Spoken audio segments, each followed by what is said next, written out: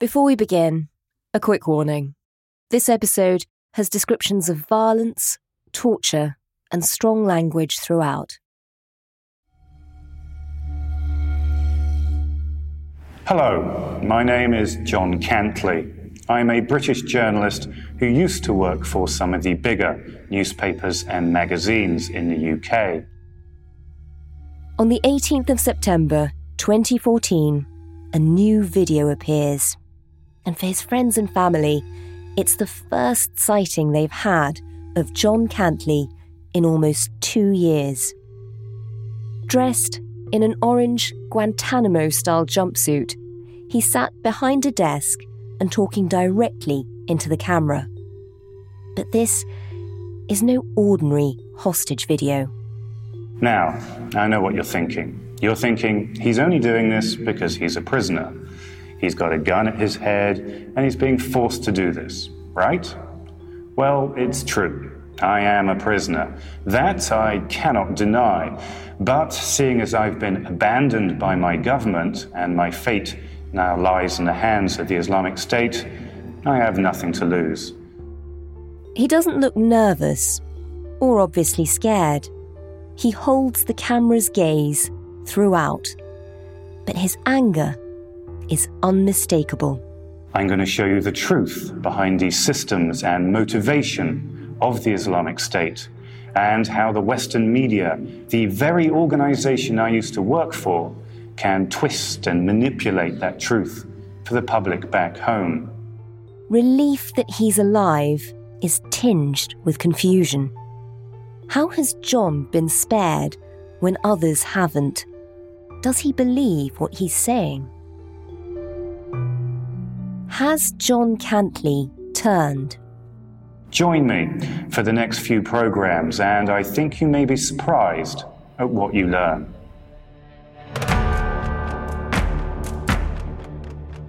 For this investigation, we've spoken to people all over the world about John Cantley.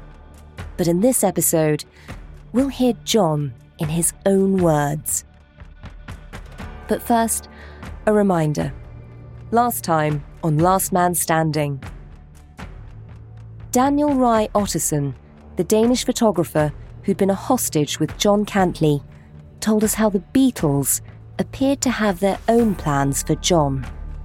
They saw that he can tell a story like nobody else. He's a person that can keep somebody's attention. So I just think that they saw a great potential. Daniel was allowed to go home after his family paid a ransom. But he's still haunted by the last words John said to him. One of the last things he told me before I left the room was that, Daniel, can you please try to tell whoever you speak to from Britain that if they ever get the opportunity to bomb the shit out of us, do it, because I don't want to be used as propaganda for these assholes.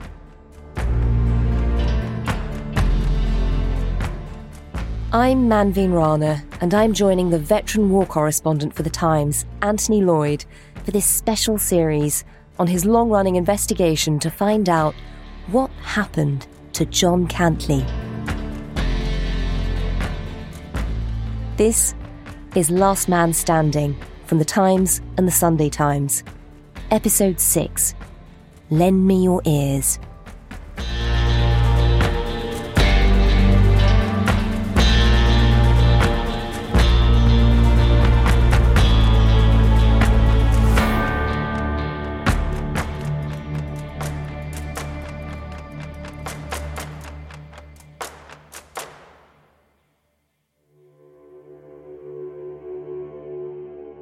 When Daniel Rye Otterson was released by ISIS in June 2014, there were still 7 British and American hostages left.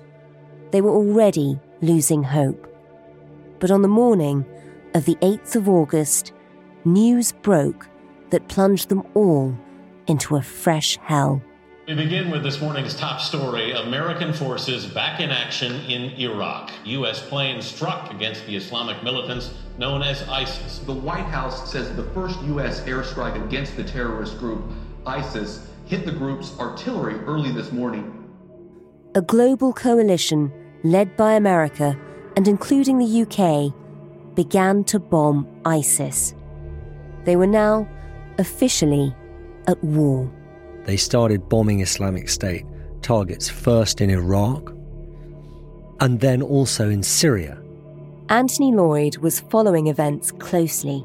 So there's a major historical development, milestone moment in the conflict with Islamic State. As America pounded ISIS targets, the Beatles focused their rage on the remaining hostages. The torture and violence became more and more intense, until a fortnight later, it spilled over and shocked the world. We want to welcome our viewers from around the world to this breaking news coverage. An American journalist has been beheaded by ISIS terrorists. A video showing the horrific killing and its gruesome aftermath was released on the internet a short while ago, along with a message to the United States to end its intervention in Iraq. The clip, which is still being verified, has sent chills around the globe. In it, Foley was forced to read a statement blaming America and even his own brother John, who was in the US Air Force, for his killing. We see James Foley kneeling on the desert sand, dressed in orange, his head shaven, murdered by a figure dressed in black standing behind him, Mohammed Emwazi, who later became better known to the world by his nickname, Jihadi John. In that video, an ISIS member speaking English who claims to be holding a second American journalist and threatens to kill him as well, unless, as they demand, the U.S. gets out of Iraq. The world was transfixed. The horror didn't end with the first beheading. Instead, it created a climate of fear as it became clear that there were more to come. James Foley's murder precipitated a chain of choreographed killings in which in each video, approximately at 2-week intervals, a hostage was murdered and the next hostage up in line to be murdered was introduced. It was therefore entirely natural to anybody looking at what was going on with any knowledge that John Cantley was highly likely to appear in the next murder video as the next likely victim.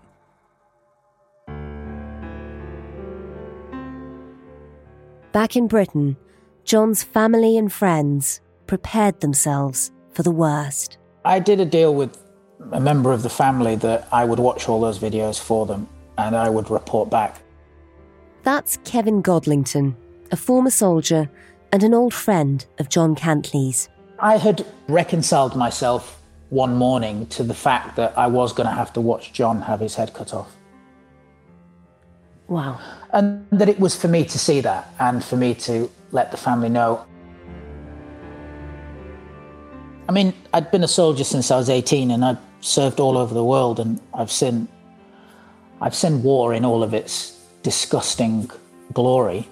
But there is something particularly disgusting that in the comfort and sanctity of your own home, knowing that your friend is in the most horrific harm's way, on a weekly basis in high definition, watching somebody have their head sawn off. Yeah, it's horrible.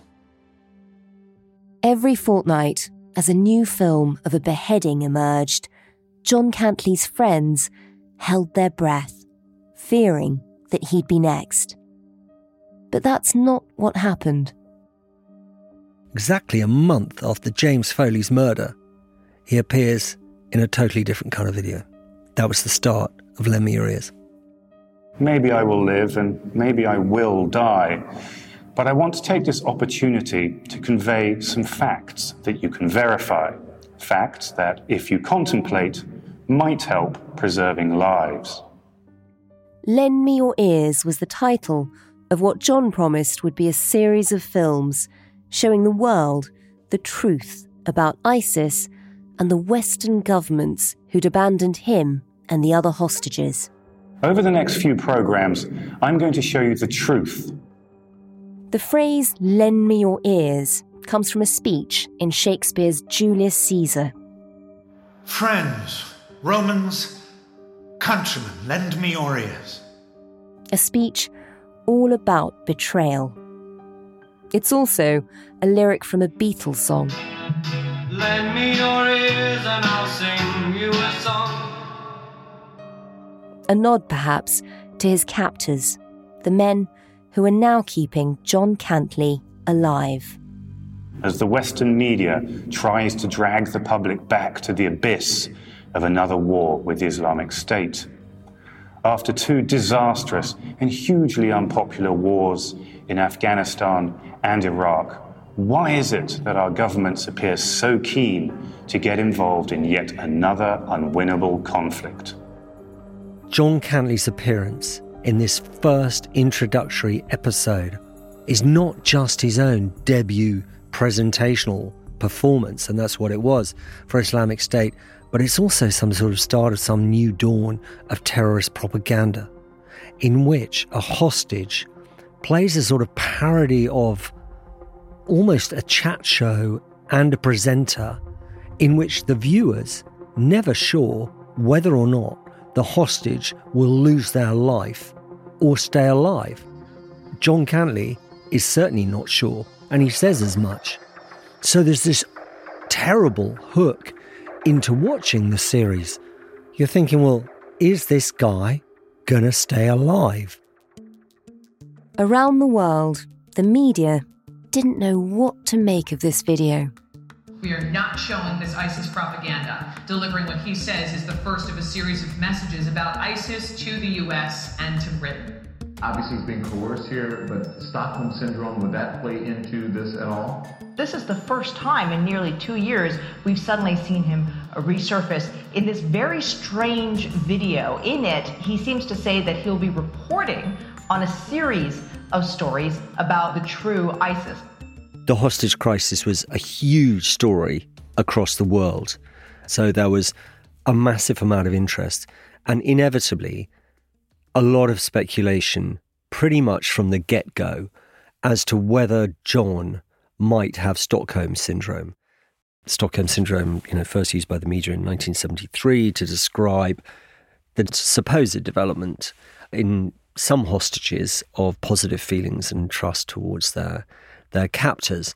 Only elements of the media were coming up with that at this early stage. Those questions began to grow as time went by, but there were certainly people who right from the start were beginning to question, has John in some way turned? But amongst the people who'd shared a cell with John just a few months earlier, there was a very different response. Daniel Rye Otterson watched, knowing that John had said he'd rather be bombed than used as propaganda.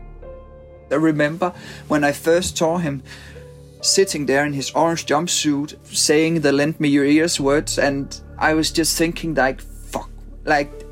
how much John was throwing up inside of himself because he didn't want to do that. But right now he didn't have a choice. He wanted to survive, he wanted to come home, he wanted to try to see his dad alive before he passes away. But yeah, he didn't want to be used for propaganda. For Javier Espinosa, a highly experienced Spanish reporter who'd also been a hostage and had suffered mock executions at the hands of the Beatles, as he watched the videos, he said they reminded him of 1001 Arabian Nights. Like Scheherazade, John Cantlie was having to tell stories to win a few more hours of life. And the moment he stopped, he knew what would happen. You cannot judge when you are in that situation, which is really, really the pressure, imagine the pressure. I was hostage, but still we were in a completely different environment. With him, everybody was gone, or free or killed. So he knew that was for real, that they were killing people. And he realized that the government wasn't going to negotiate. He knew that the British didn't care about their hostages. And he knew that the option were, I'm going to be killed, or I can do this and survive for a while. For Javier and the other former hostages we've spoken to, it was obvious. John was just trying to survive. But suspicions were growing. As the videos kept coming, people said John looked unusual for a hostage. He was calm, assured, unflustered. If there was a gun pointing at him from behind the camera, then he didn't seem to notice it. But look a little closer, and there are signs that all isn't well. John looks terrible at this stage. Ignore the message and look at John, and he is clearly a captive. His teeth look broken and rotten. He's dramatically underweight. His hair is cropped. He's very, very gaunt. He looks terrible. He is clearly, in that series, a captive. The question then is not so much has he turned at that point. It's part of a beginning of evolution of questions, which is why has he been selected for this role and what will happen as a result of it? Because there's no obvious end state to the series. How's it going to end?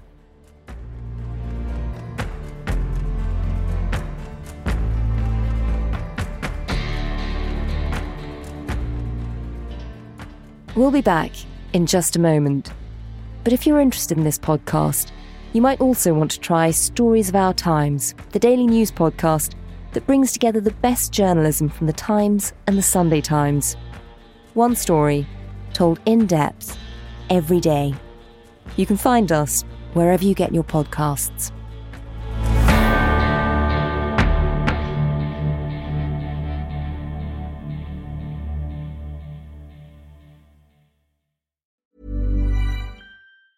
If you thought the only way to get a more defined jawline with natural-looking results was through surgery, think again. Juvederm Volux XC is a non-surgical injectable gel filler that improves moderate to severe loss of jawline definition and can help you achieve natural-looking results with little downtime. Even better, this improved definition lasts up to 1 year with optimal treatment. No maintenance required. Improve jawline definition for a smooth, sculpted look with Juvederm Volux XC. For important safety information and to find a licensed specialist, visit Juvederm.com. That's JUVEDERM.com. Not for people with severe allergic reactions, allergies to lidocaine, or the proteins used in Juvederm. Common side effects include injection site redness, swelling, pain, tenderness, firmness, lumps, bumps, bruising, discoloration, or itching. There's a risk of unintentional injection into a blood vessel, which can cause vision abnormalities, blindness, stroke, temporary scabs, or scarring. Talk to a licensed specialist to find out if it's right for you. Hey, I'm Ryan Reynolds. Recently, I asked Mint Mobile's legal team if big wireless companies are allowed to raise prices due to inflation.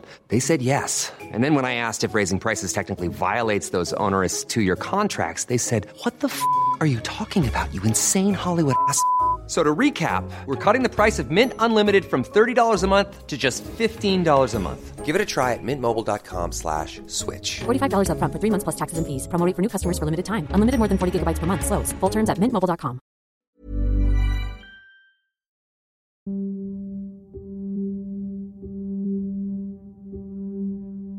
As people began to question whether John Cantlie had turned, whether he was betraying his country by siding with extremists, for John, the opposite was true.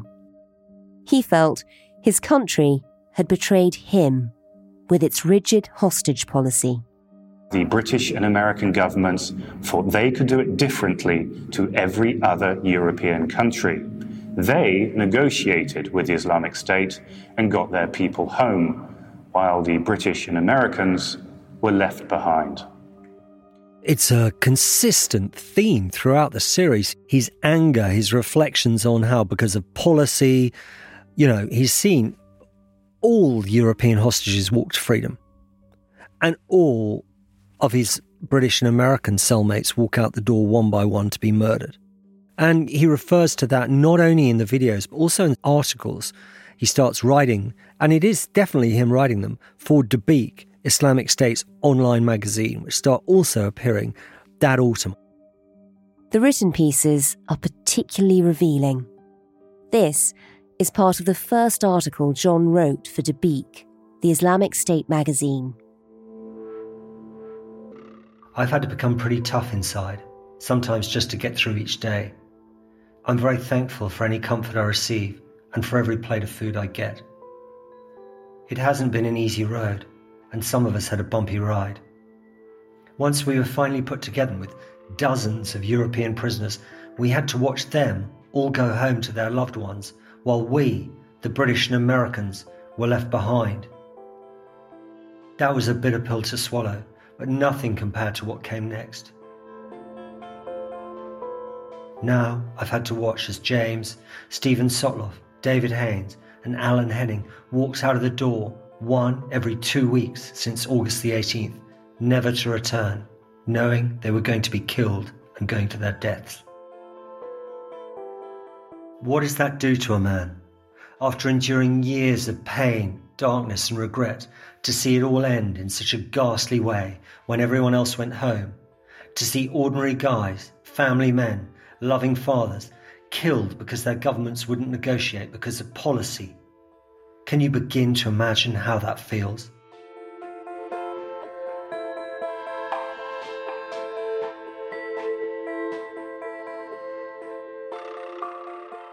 It's unimaginably bleak. And for John, he knew there had been a chance that they could have been released.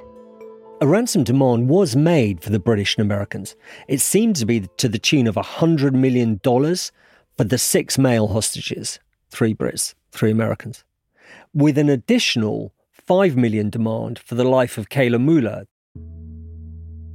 Kayla Mueller was a young American human rights activist and aid worker who was kidnapped in 2013. For much of the time that John and James were held as hostages, they were often aware of Kayla being held in a nearby room. Now, that's a huge sum, much bigger than was demanded for the Europeans. But what you find with hostage negotiation is that that's an opening gambit. One thing is for sure, if you preclude yourself as a government from any ability to negotiate with a terrorist organisation, then you will never know whether or not it is indeed possible to get your hostages back. And unlike Denmark, who allowed Daniel's family to raise a ransom for him, Britain and America wouldn't even allow that. In James Foley's case, the Foley family were threatened by an official from within the White House, absolutely clearly, that if they tried to raise any private funding to pay ransom for James's life, they were liable to prosecution. They're also the ones who are receiving the emails from Islamic State saying what will happen to James if they don't pay us. So they're bearing the maximum load of extreme distress and extreme worry without any ability to do anything about it. In Britain, the families of hostages were forced to follow the same rules. All they could do was wait and watch. One of the members of the family of a British hostage, in that time, when the murders have begun, told me that they've been advised by the Foreign Office that if nothing else, they should try and be British about it. What does that mean? It's exhorting them to some sort of sense of resolve and dignity, perhaps, in the face of a terrible situation, that there is nothing that will be done to help them. We asked the Foreign Office about their policy, and they told us the UK's long-standing policy is not to make substantive concessions to hostage takers. We believe the payment of ransoms increases the risk of further hostage taking and enables terrorists to fund their future activity, including attacks against the UK. But then, they have been known to make exceptions. Certainly in the past, that's an official policy not to negotiate. Both Britain and America regularly negotiate with terrorist organisations and did so previously when it suits them. That's interesting. Sort of even more recently, around this sort of period. Oh yeah, totally. I mean, the same year that American and British hostages were beheaded by Islamic State, America had released 5 top-ranking Taliban prisoners from Guantanamo in return for the life of just one American soldier, Sergeant Bo Bergdahl, who had been held captive for 5 years. This was a case that John Cantley and James Foley had heard about while they were being held hostage. For a while, it gave them hope. But by the time the videos were published, James had been killed, and that hope had turned to bitter fury. On June 1st of this year, Bergdahl was released. He was one man. We were 6. Yes, Bergdahl was a soldier, and 3 of us were British. But is a civilian life, or 6 of them, really not worth discussing? There was no more talk, and we were left to our fate. We are not big people. We are not special. We're not US soldiers. But we are no more or less important than everyone else who went home.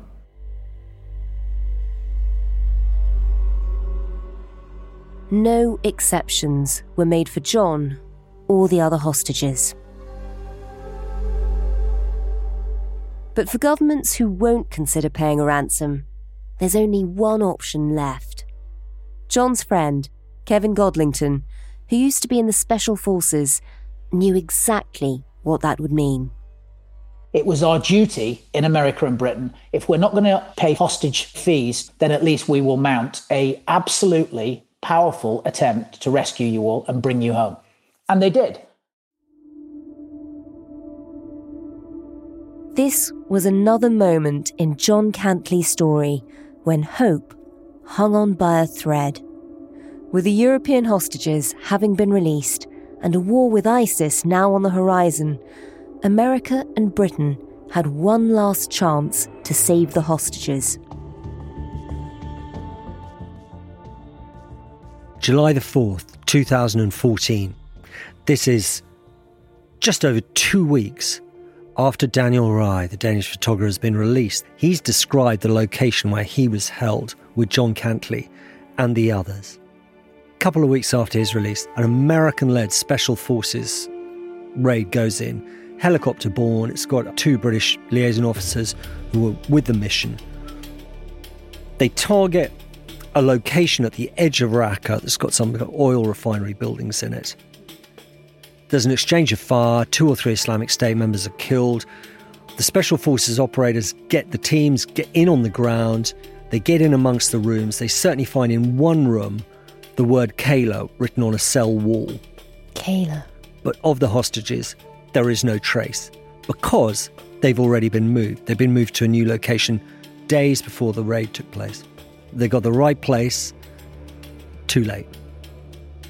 Just missed them.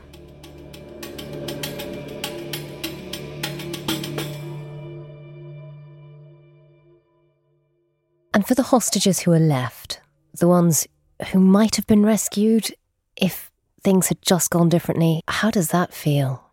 The rescue attempt happened, but it didn't save them.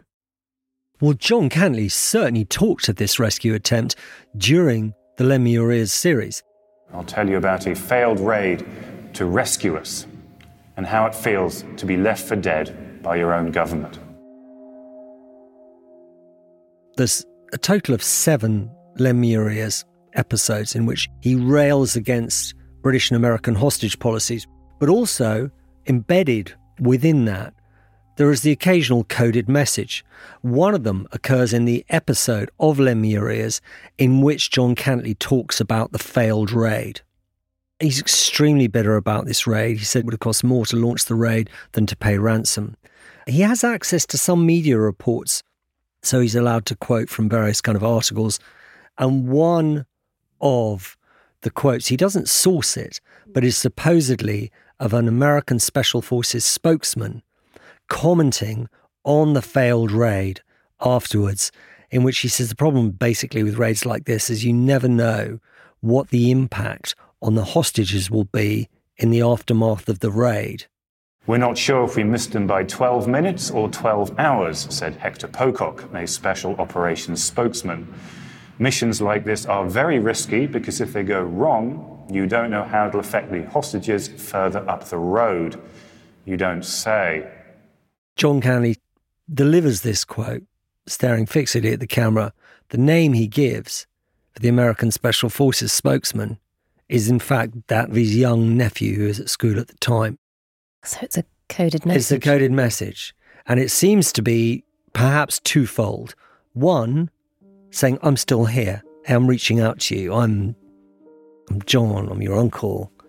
I'm here. I've still got it. The other is fairly bleak. It's saying there were consequences for us as hostages for that failed raid. Now, in trying to work out what happened to John in this period of time, you have to reach out to quite a few sources. Later, a Yazidi captive was rescued in eastern Syria. It turned out that she, the Yazidi captive, had been held in the similar location to the hostages in between the raid and when the first execution started. She said in that period of time, the treatment of the remaining Western hostages was abhorrent. She had frequent beatings and cries in the final weeks before the execution started. So they were tortured because of that failed raid? Partially because of the failed raid. Remember, Islamic State would have lost people in that failed raid. But partially also, Islamic State would have realised, we're not going to get ransom for these people and we're going to take it out of them until we start killing them. And they're now under attack from the West. And they're now under attack from the West anyway. There's a lot of anger. Yeah. We were left to die. It's the worst feeling in the world, being left behind like that. We'd been in the longest, paid our dues, watched everyone else go home, never stopped believing, and then wham! Have some of that. You're not worth negotiating for. The first time you need your government to do something for you, when it's truly life or death, they turn their back.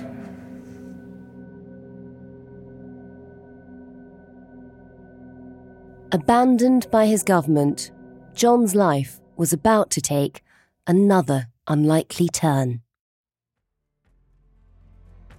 We'll have more in a moment, but I just wanted to bring you a quick update.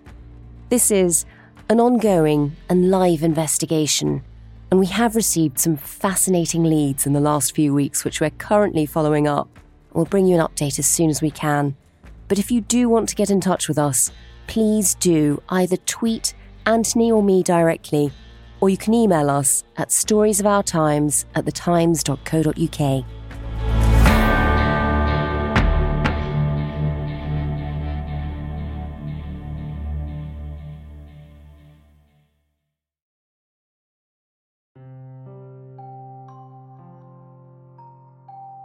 If the Lend Me Your Ears series had raised suspicions, then what came next only seemed to confirm them.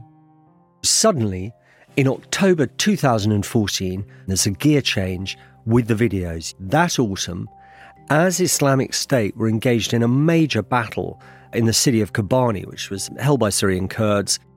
We are seeing ISIS tanks, we are told, and artillery continually pound Kobani. You can see the smoke rising in these pockets on the eastern outskirts of the city. Inside, Kurdish fighters are resisting them. Islamic State entered the city and looked for a time as if they were going to capture the whole city. You had the US-led coalition then starting to bomb and support Syrian Kurds in Kobani. Suddenly, in the middle of it all, John Cantley turns up in Kobani at the start of a new video series for Islamic State. It's called the Inside series. So should we just have a look at this video, Inside Kobani? This is a few months later. It's very different to Lend Me Your Ears. You know, there he's got a very dark background and he looks very stark in this sort of orange jumpsuit, looking gaunt. This is a different kind of film.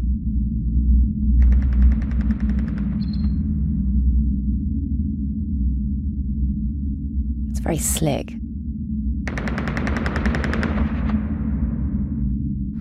Hello, I'm John Cantley, and today we're in the city of Kobani on the Syrian-Turkish... I mean, he looks very different here, doesn't he?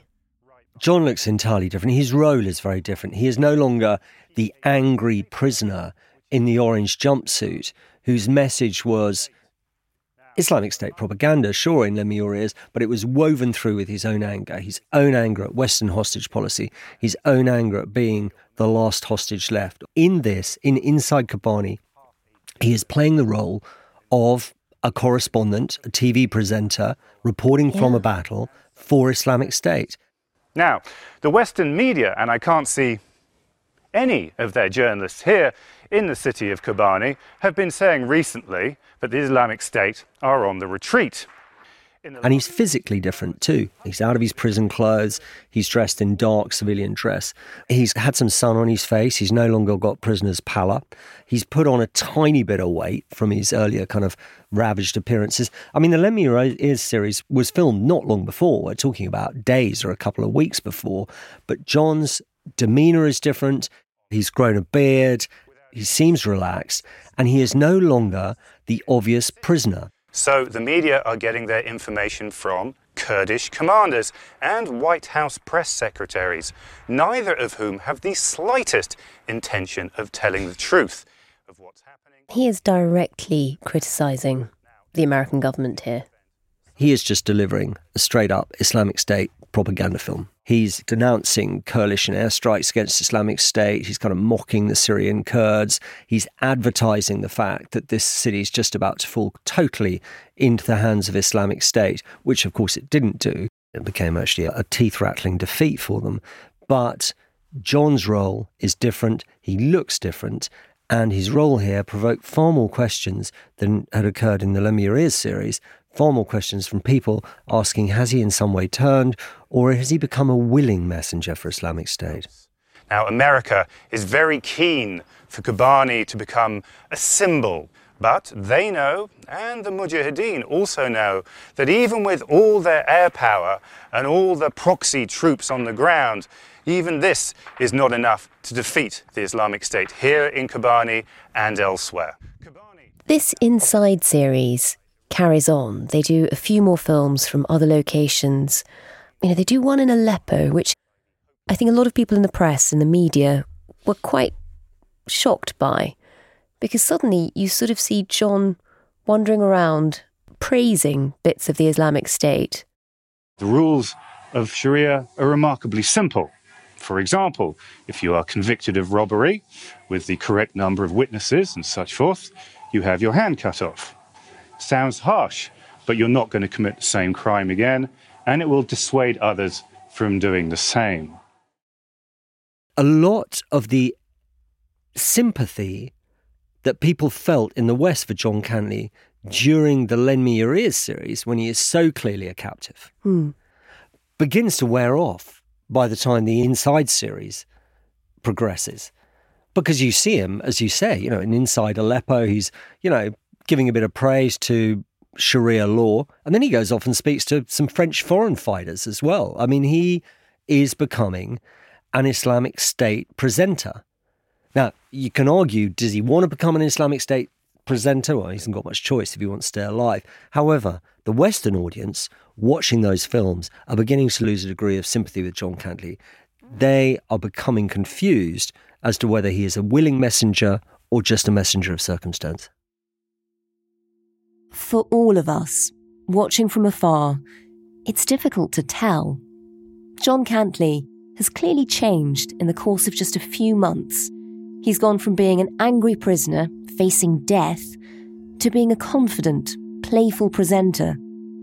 And with all the other hostages gone, it's hard for us to verify what was really happening behind the scenes.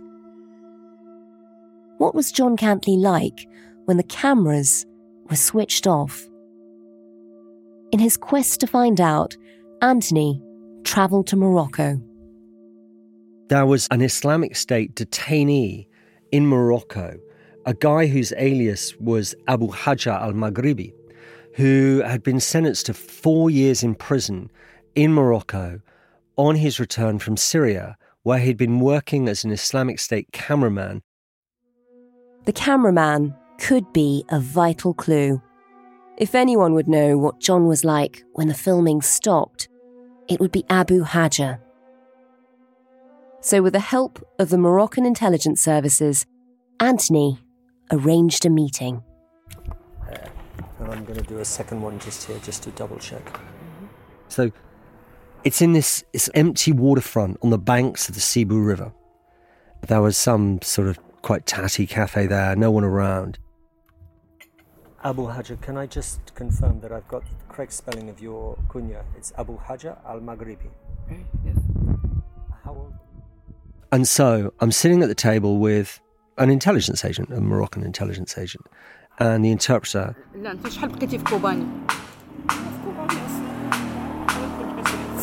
It's horrible.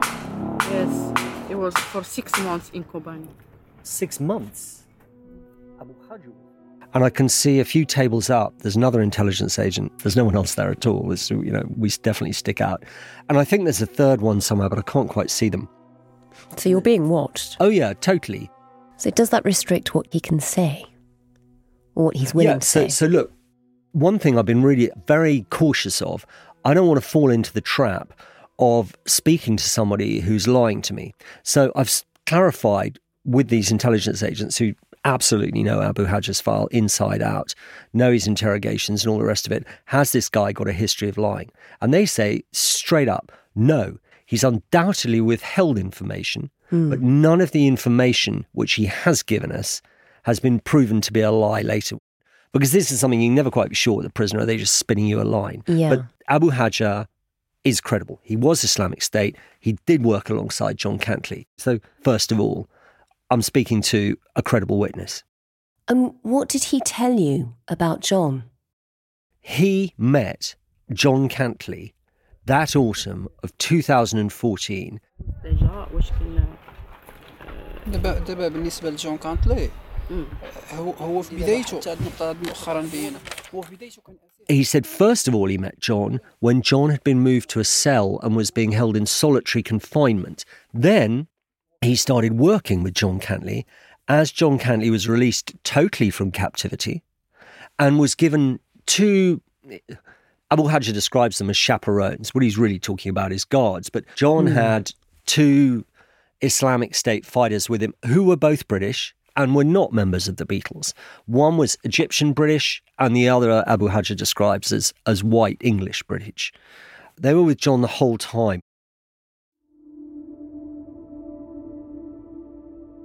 So, obviously, I wanted to ask a few things. First of all, how was it that John Cantley had managed to survive and get this role? And how committed was he to it? Abu Hajja said John Cantley's life was saved as a result of the intercession of the British brothers. By that, he meant the Beatles. So it was the Beatles. They decided he would survive. They decided. Abu Hajja did say as well that John had offered to play that role. He said John had said, he'd said, hey, I can do this. John's desperate to survive. John is the only hostage left. Everybody else has been killed. John is very short of options here. John will do whatever it takes. Did John seem happy? Did he seem comfortable? He was quiet. He was reserved. He was still frightened at any time he could be killed. He wasn't sure whether the death sentence upon him had been lifted or not. And it took a bit of time for him to get his confidence. He was at ease with his two chaperones. Abu Hajja said, there was laughter and easiness between them. So these were two people he seemed to know. That's interesting. So these guards, their purpose isn't to be effectively the gun to his head, forcing him to behave in a particular way. These are to check he doesn't run off, but also just to protect him if needed be, but from other Islamic State. But by this stage, John's videos are becoming very well known within ISIS as well. So people recognise him. Is he sort of a celebrity in ISIS circles? The original Lemurius series had a huge positive impact for Islamic State. They saw it as really vexing Western powers. It was great Islamic State messaging delivered by a guy who believed what he was saying. So he's now becoming a known personality. For Abu Hajja, who is living with John Cantley in Kobani while this is being shot, he's seeing what's happening when the camera's switched off. Does he think John Cantley is enjoying the role? Is he enjoying his new status? Is he comfortable doing what he's doing? No, but neither is he uncomfortable. Abu Hajja just said, look, John was still in fear of his life. He didn't know whether or not he could be killed at any minute. He said he was very professional, that's what he noted. And there were some sad details as well, or poignant details. I asked him, well, when was the last time you saw John? And he said, he'd driven in a car with his two British Islamic State chaperones because they wanted to see some of their friends who were wounded and were in hospital. And so John went to this hospital in Manbij to go and visit these wounded fighters. And the two chaperones saw their friends there. I said, what did John do? And he said, oh, well, John just stood there because he had no friends. And it was just, I don't know whether he meant that inference in the sentence, but that's what he said. John just stood there because he had no friends. Very lonely picture. This is, lonely position, being the only surviving hostage. The only surviving hostage, and really the only person involved in the struggles to keep John alive by that stage was John himself. It's in a very, very lonely position.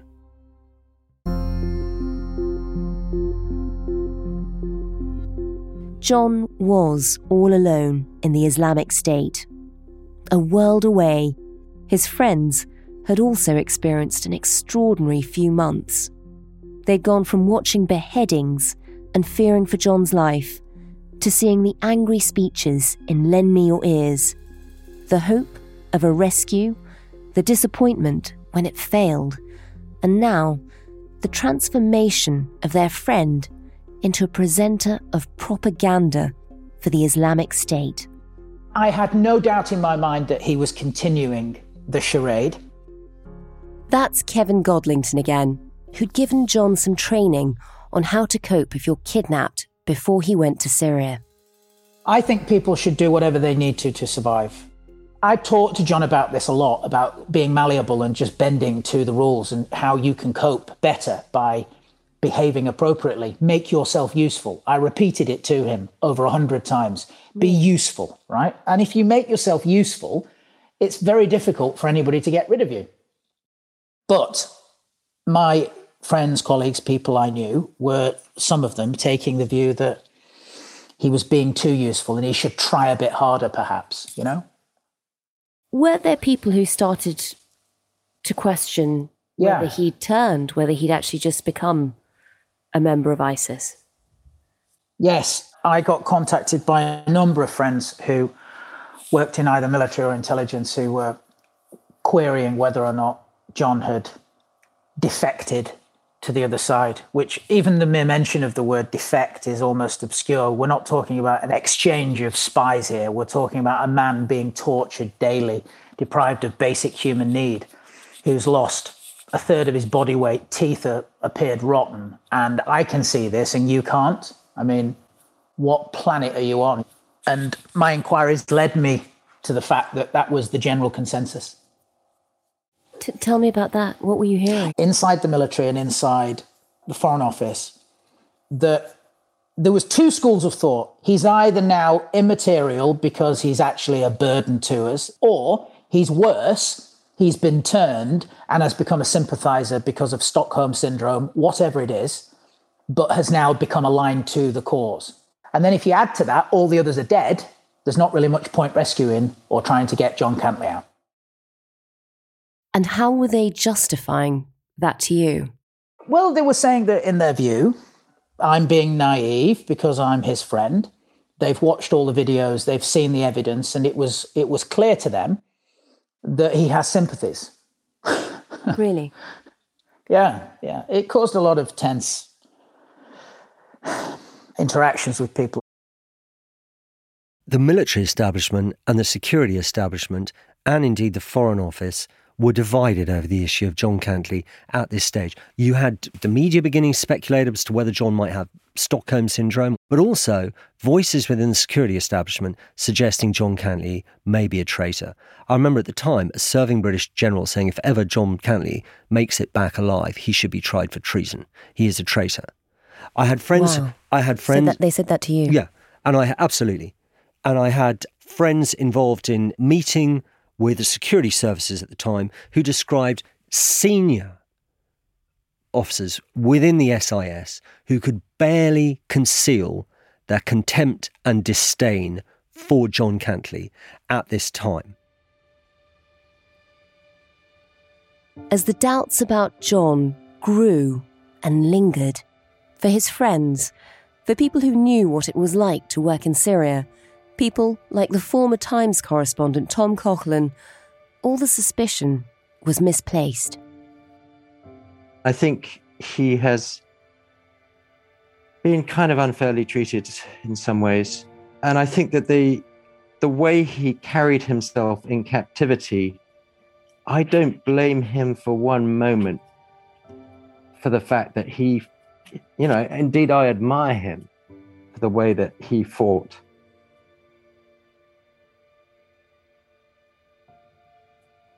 To stay alive.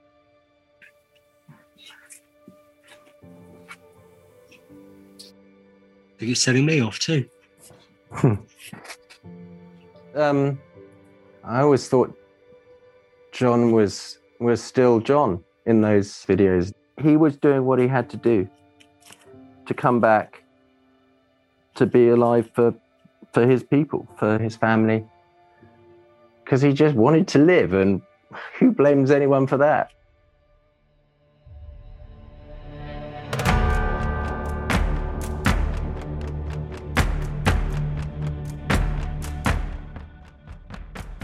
Next time on Last Man Standing, Anthony goes in search of clues in the last place where John Cantlie was seen alive.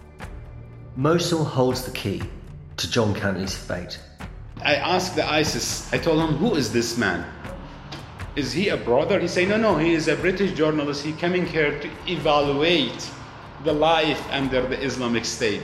So John's manner at the time was relaxed. He said, I cannot imagine he was captured with him, hostage with him. And he was free, one person was with him, and he laughed.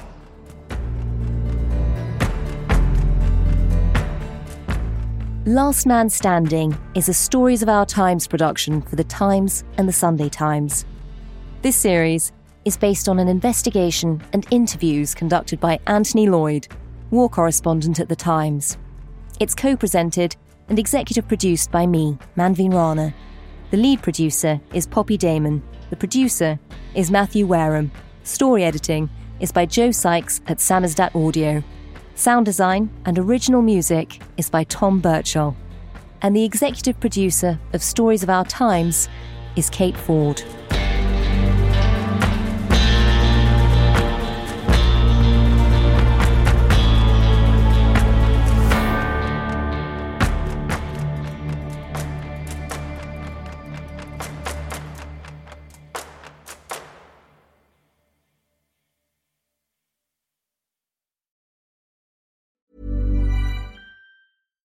When you make decisions for your company, you look for the no-brainers. And if you have a lot of mailing to do, Stamps.com is the ultimate no-brainer. It streamlines your processes to make your business more efficient, which makes you less busy. Mail checks, invoices, legal documents, and everything you need to keep your business running with Stamps.com. Seamlessly connect with every major marketplace and shopping cart. Schedule package pickups and see your cheapest and fastest shipping options from different carriers, with rates up to 89% off USPS and UPS rates. And with the Stamps.com mobile app, you can take care of mailing and shipping wherever you are. Make the same no-brainer decision as over 1 million other businesses with Stamps.com. Sign up with code PROGRAM for a 4-week trial, plus free postage and a free digital scale. No long-term commitments or contracts. That's Stamps.com. Code PROGRAM.